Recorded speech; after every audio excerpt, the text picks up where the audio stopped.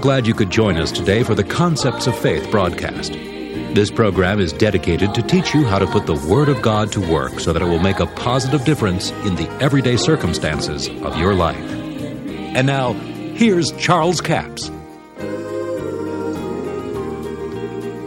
Those things which proceed out of the mouth come forth from the heart, and they defile the man. For out of the heart proceed evil thoughts, murders, adulteries, fornication, theft, false witness, blasphemies. These are the things which defile a man, but to eat with unwashen hands defileth not the man.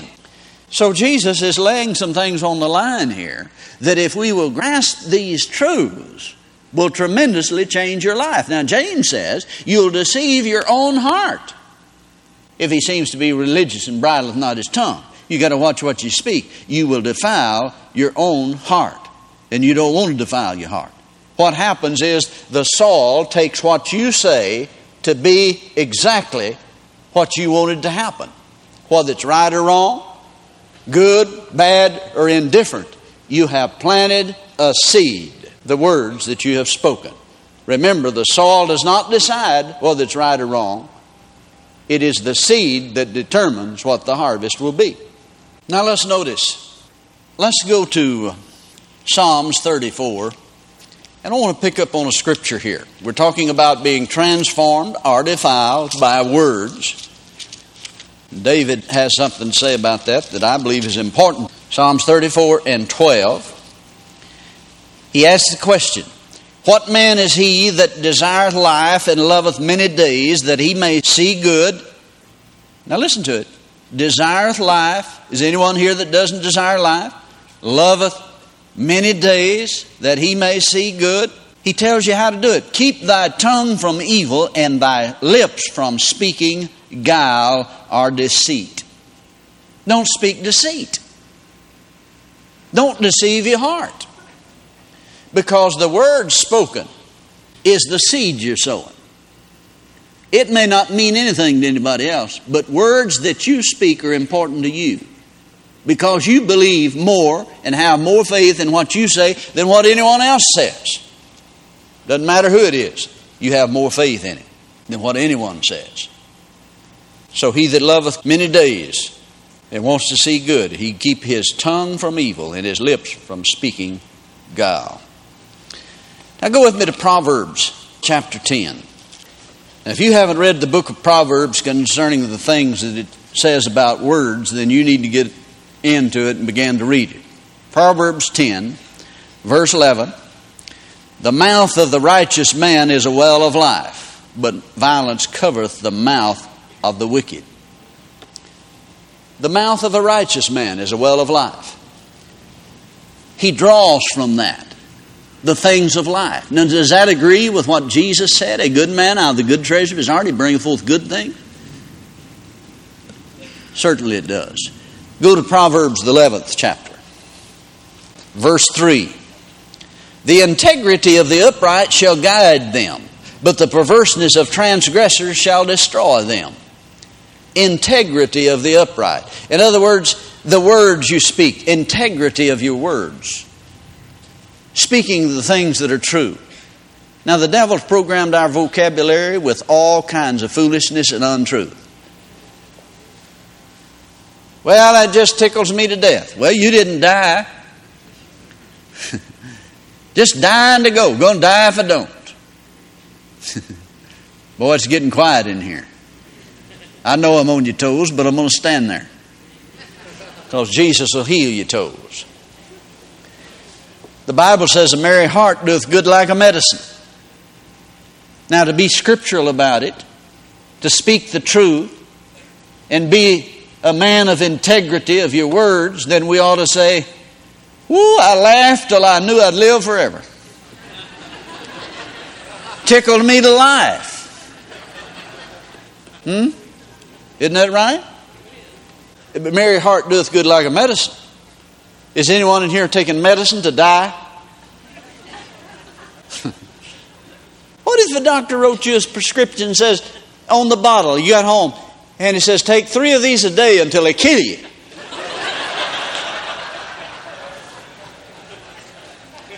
Well, you're not going to die just because you said tickle me to death. But you see, you're in a negative stream. We're so negative. And if you're not careful, it'll lead you right down that primrose path to destruction.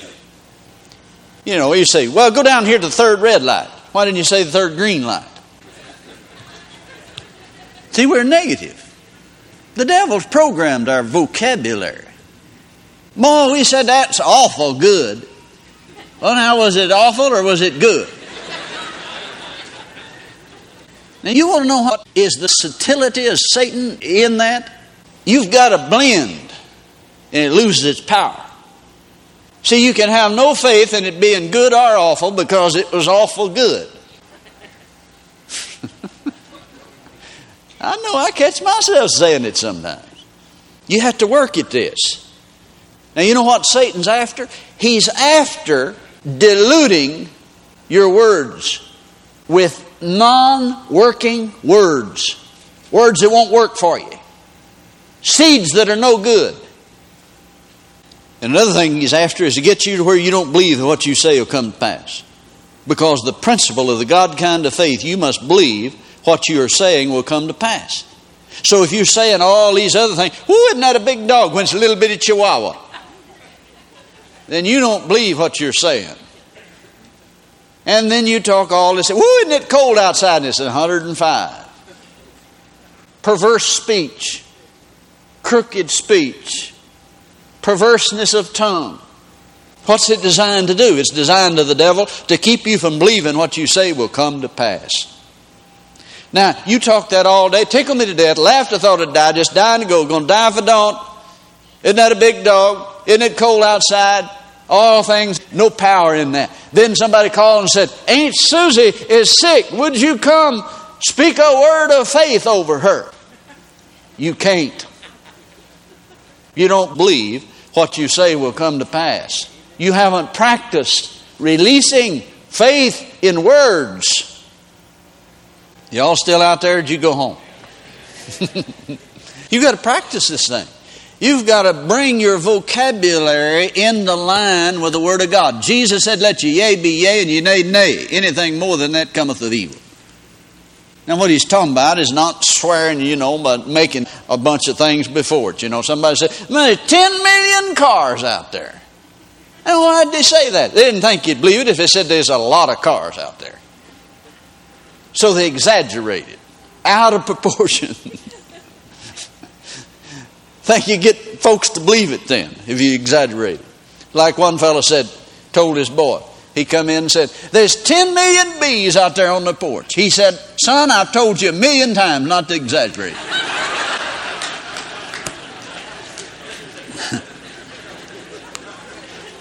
Proverbs 11, verse 6, the righteousness of the upright shall deliver them, but the transgressor shall be taken in his naughtiness. Verse 8, the righteous is delivered out of trouble, but the wicked come in his stead. What happens? The wicked come in his place. The righteous are delivered out of trouble. Why are the righteous delivered out of trouble? Go to the 11th chapter, verse 30. The fruit of the righteous is a tree of life. The fruit of the righteous is a tree of life. Did you know you can tap the tree of life? Now, when he's talking about the fruit of the righteous, he's talking about the things you speak. Come to the 12th chapter, verse 14. A man shall be satisfied with good by the fruit of his mouth, and the recompense of a man's hand shall be rendered unto him. The fruit of the mouth is what he's referring to here. Now, let me just skip through here, and we're running out of time. I want to bring you some of these things into your thinking. The 12th chapter, verse 18. There is that speaketh like the piercing of the sword, but the tongue of the wise is health. The tongue of the wise is health. In other words, he speaks healing. He doesn't speak sickness and disease. He talks about health. Come down to chapter 13, verse 2. A man shall eat good by the fruit of his mouth. By the fruit of what? By the fruit of his mouth. Verse 3. He that keepeth his mouth keepeth his life. But he that openeth wide his lips shall have destruction.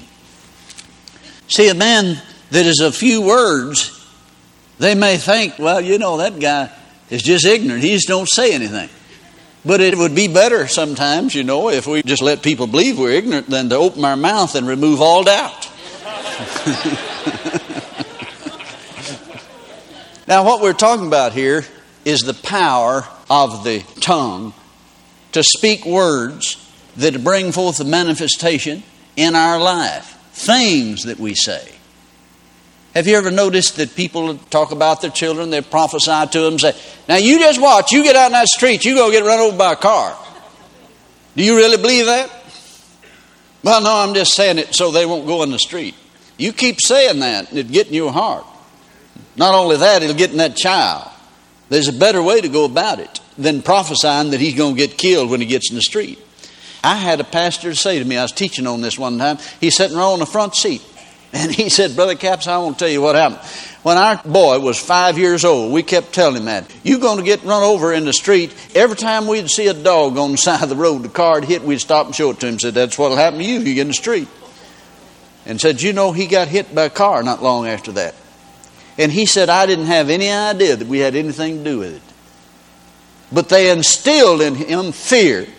And actually it became a negative force.